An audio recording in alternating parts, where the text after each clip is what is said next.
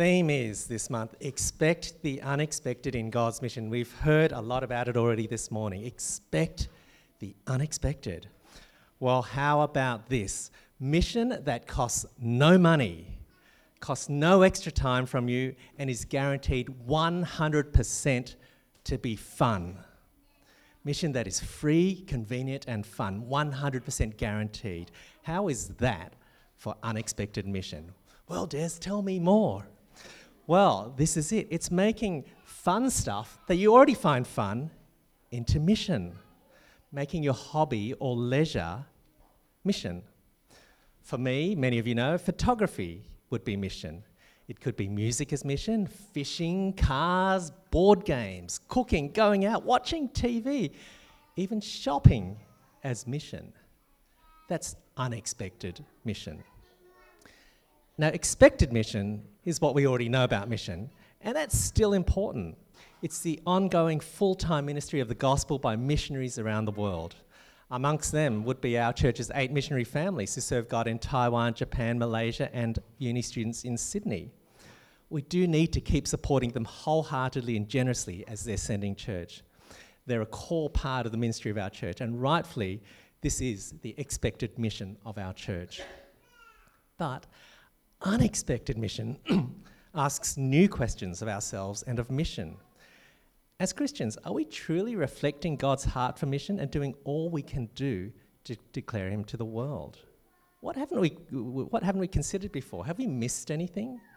Does the Bible have something to say to us today about mission that we haven't thought about before? Unexpected mission is about asking questions of our own lives. This is what we'll do today, and sometimes the answers are just under our noses, on our own doorsteps. Now, our family, the Chu family, is a foodie family. If you've ever eaten with us, you will see that every one of us in our family loves our food. We can scoff down a large amount of sustenance in a very short period. For us, dining is what we like to do. Although the kids love their Asian food, we'll eat anywhere, from fast food to fine dining. We love the chili crab from Sinmar in Kensington, and that comes with the fried bread, that you dip into the thick sauce. We love the fried gamberetti prawns that you get in Bon Ricordo in Paddington. And of course, we love Tetsuya's signature confit of Petuna ocean trout that comes with unpasteurized ocean trout roe, leeks, kombu, capers, and parsley oil. We love our food. The biggest foodie in our family is Margaret, my wife. She's the one in our family who does the cooking, and she's really good at it. And what she realised is that good eating doesn't only have to be at restaurants. Margaret works out how to make those same special dishes at home. She makes her own Singapore chili crab, and it's amazing. She has made her own gamberetti prawns, and she's even made her own version of ocean trout confit, and it's all good. Our dining experience is so authentic at home that we even have a weekly menu written on the kitchen wall, and you can see that on the left. It's not quite complete for Friday, Saturday, Sunday. For our family, eating out is great, but eating at home is just as enjoyable, and it's way cheaper. We don't need to travel to the restaurants, and we do it in our own time. But sometimes we forget that home food is still good food. We take it for granted and think that proper eating is only in a restaurant. The context is different, but it's all good food. It's just at home. How do we see mission? Is our mission only thinking about our missionaries sharing the gospel overseas, forgetting what's at home? That it's only about a small number of people who minister in a mission field far away?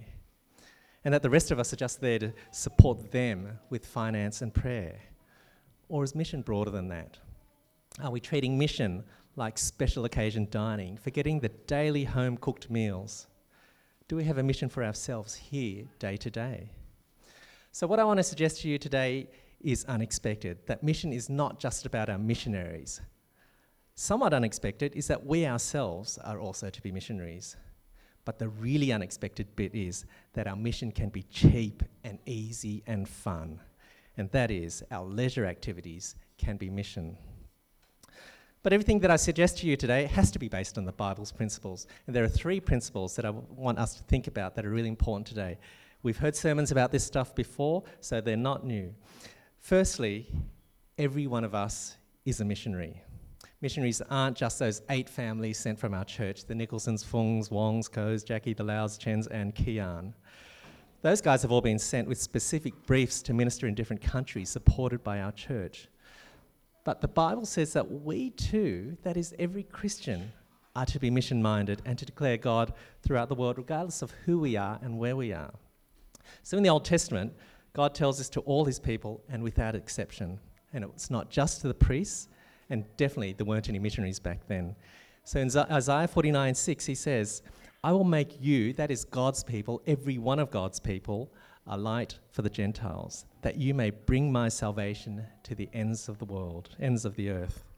So that is every one of God's people was supposed to bring salvation to the world. And that's a consistent theme throughout the Old Testament.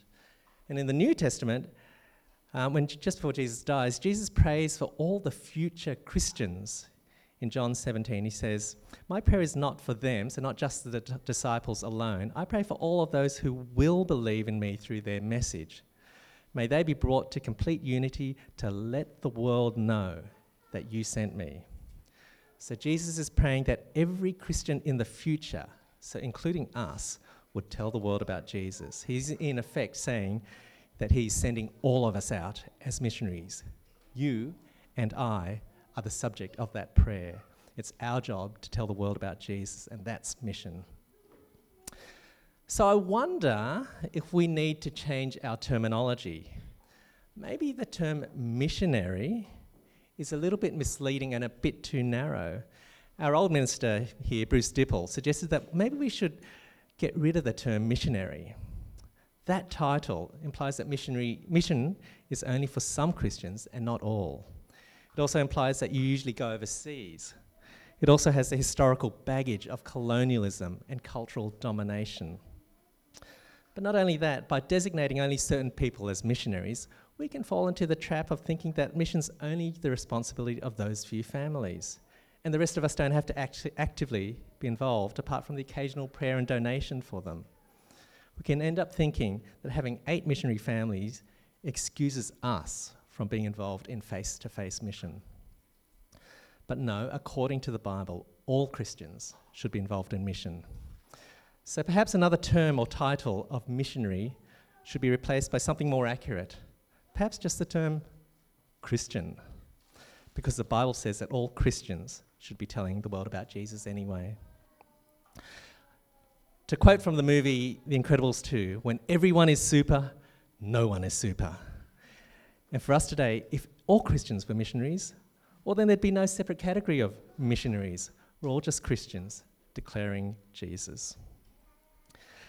The second biblical principle is that mission isn't a specific task, but it's everything we do in life. All of life is mission. Christianity is not about doing stuff, but being something. Being a Christian isn't about attending church, but being a saved child of God. We don't do certain Christian activities, but we live out our identity as Christians. And so it's the same for mission. It's not a project, but it's about living an authentic Christian life in our non-Christian world. And if it's about our whole life, then we can't compartmentalize bits of our life into separate Christian activities and general not Christian activities. We might think that church, home group, Bible reading, prayer, mission, they're all the Christian activities in our life. And then there are those general activities like work, study, rest, leisure stuff. Not Christian, but not anti-Christian either. They're just kind of neutral, as we would see it. But that doesn't work. The Bible says that all of our life should be characterized by our identity as Christians. All of our life should be missional, including those general areas. As we heard in today's reading from 1 Peter 2, you are a chosen people, a royal priesthood, a holy nation, a people belonging to God, that you may declare the praises of him. And it goes on to say, live such good lives amongst the pagans, that though they accuse you of doing wrong, they may see your good deeds and glorify God.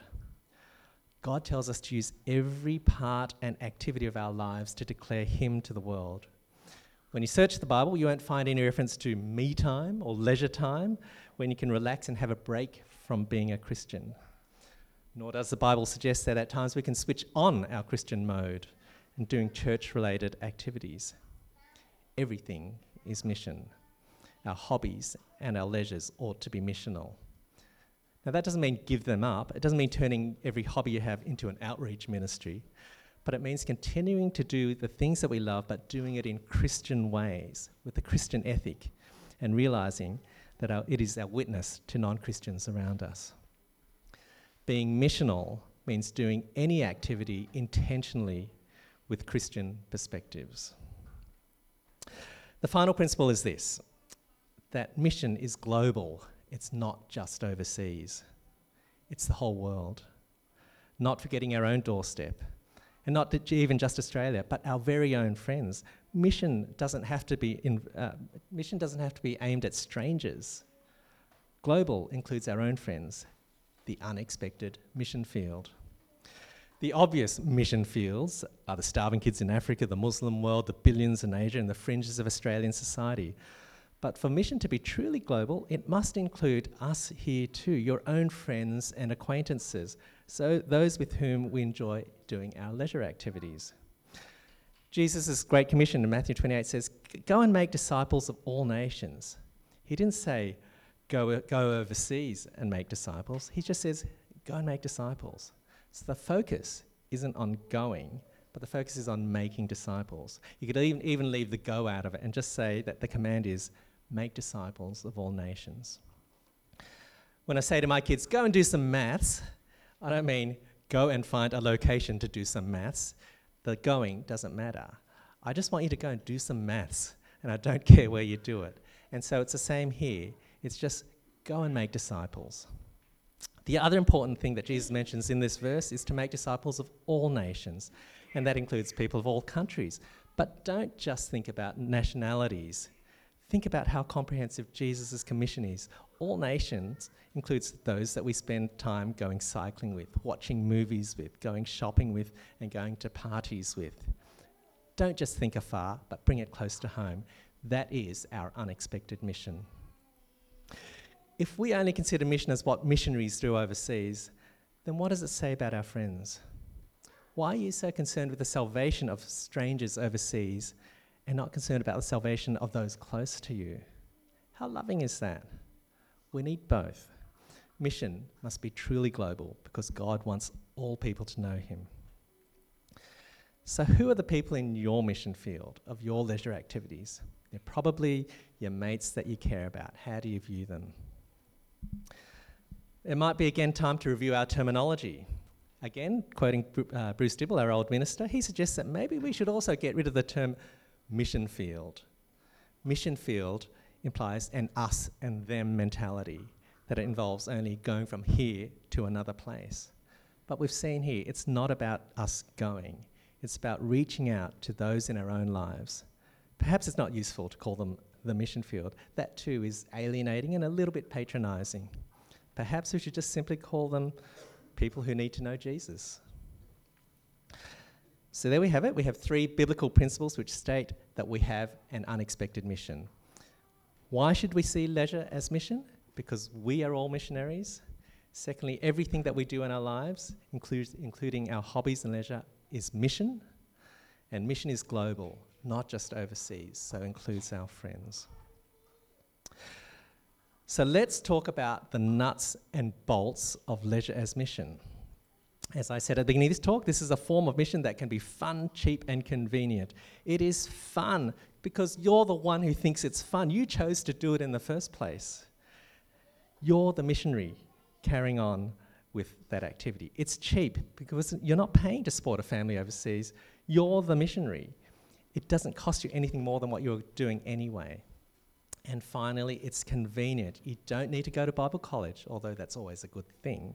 You don't need to go do deputation with other churches. It doesn't actually take much time because you're already doing those hobbies.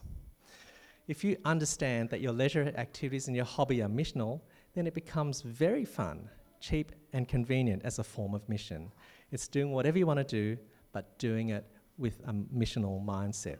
As you said before, for me, it's doing photography with other people as mission, I'll list all the other areas again for you to hear, so that in case you could relate to any of them. It might be cooking, it might be playing sport, watching sport, playing music, watching performances, cycling, fishing, playing board games, cars, going out with friends, eating with friends, travelling, shopping. All of these things and anything else that you find fun can and should become missional. Of course, there are exceptions, just a few, such as drug trafficking, running illegal casinos, and being a hired assassin. But most other mainstream hobbies can be used to reflect God's glory to the world. The trick is, how can we be mission-minded as we have our fun? What is required to make fun stuff into mission? Well, it does take some thought and planning.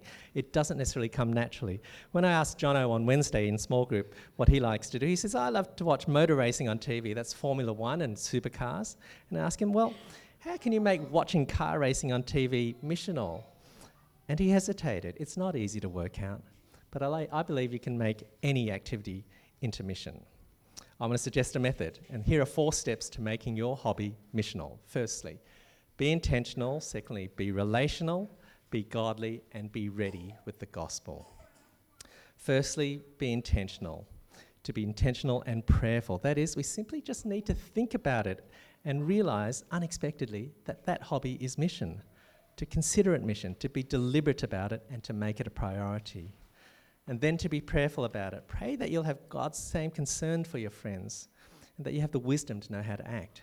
So it's a matter of realising it and actively committing your hobby to God as mission.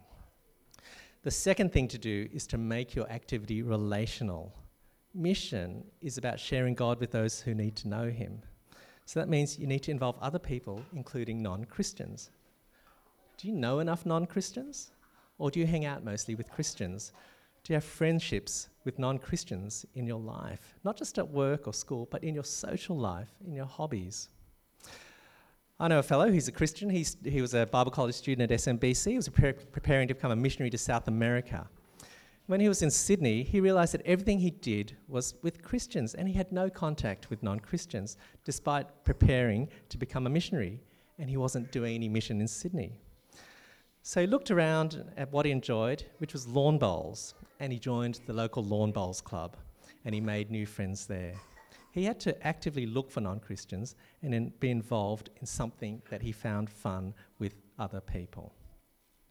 But it's more than just knowing non-Christians. It's about forming genuine friendships with them, not just considering them as evangelistic targets. Jesus tells us to love our neighbours, not just act like you love them and to convince them to convert and then move on to the next victim. That's opportunistic, it's superficial, and it's dehumanising. You need to be genuine friends.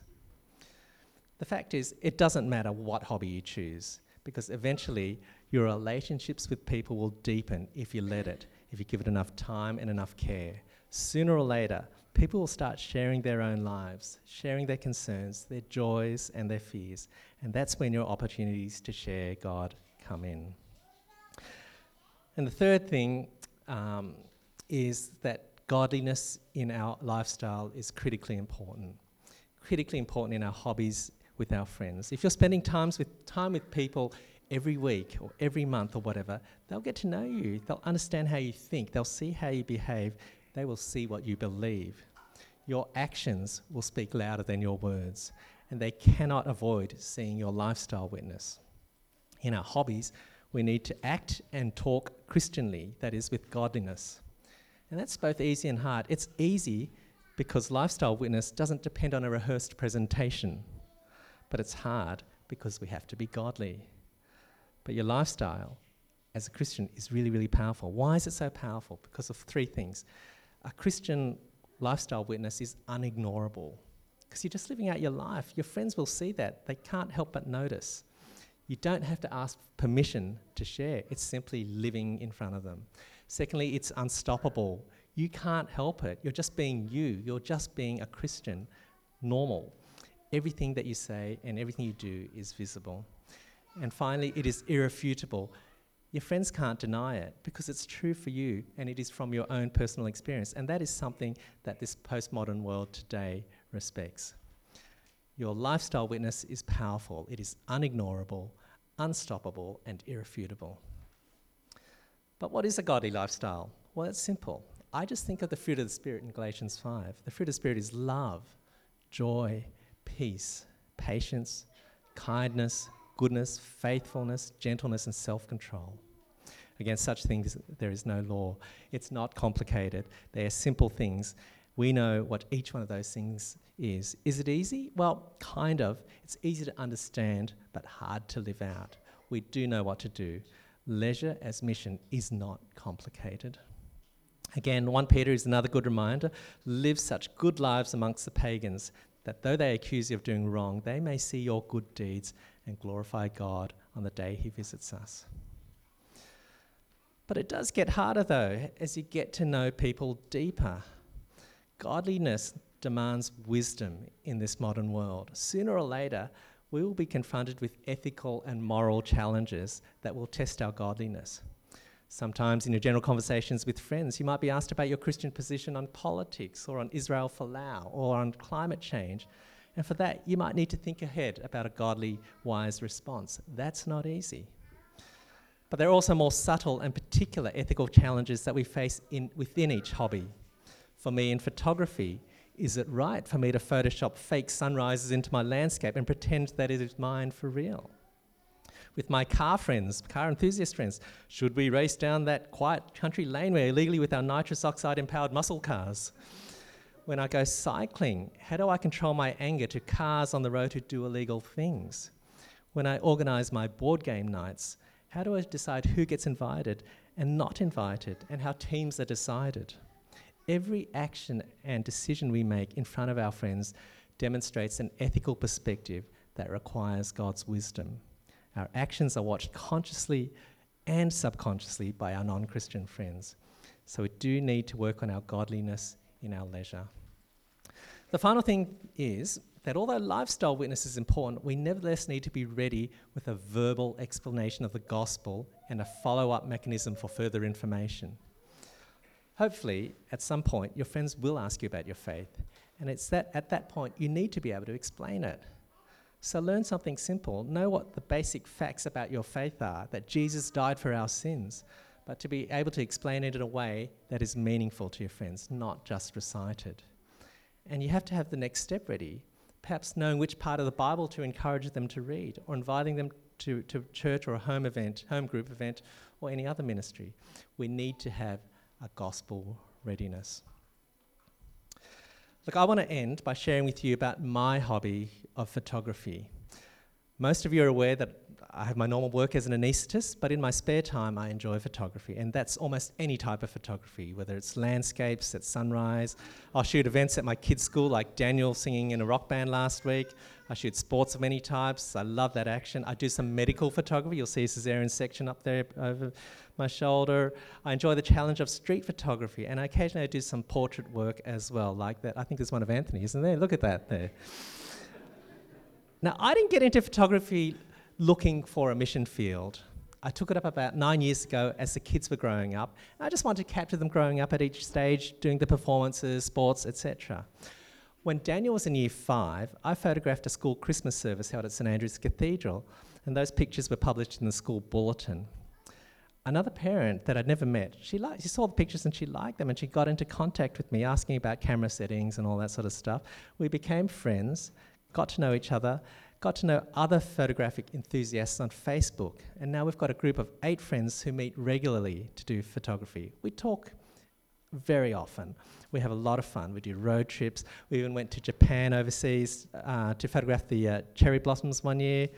That means a lot of time spent together on road trips, talking about anything, and talking not just about photography, but about our lives. It's plenty of opportunity for the gospel. None of those people are Christians. That group came into existence effortlessly, though, drawn by a common interest in photography. I didn't have to look for a mission field. These are the people who became part of my life through the hobby. Over time, the friendships deepen. We know each other's families now. We share each other's struggles and joys. Some of them have had marriage troubles. We've seen another person get married, another having to move countries, another have a baby. Some have had parental issues, and one of them has been diagnosed with multiple sclerosis. Hobbies are fun, but as you get to know people more, you get to know them deeper. And that is the opportunity, and in fact that's the responsibility to be missional, or just being Christian. Hobbies generate the depth of relationships that create opportunities for mission. It was only retrospectively that I realised that this photographic hobby had become my mission field, and so I became more intentional and prayerful for each one of those 7 people in our photography group. And in my friendships since then, I seek to show the fruit of the Spirit, to be loving, to be joyful, peaceful, patient, kind, good, faithful, gentle, and with self-control.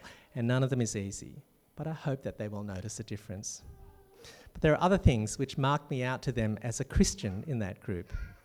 They know that I don't usually go out on a Sunday morning to shoot landscapes because I go to church to worship God and I fellowship with Christians. I tell them that my schedule is often busy because I'm involved with church activities. They know that church is a big thing in my life and that God is a big thing in my life. I try to convey a Christian faith that is effusive, that is positive and bubbling over with the good things about knowing Jesus. I want to be infectious with the gospel. And conversely, I try not to air my dirty laundry and bag out the church or other Christians to them.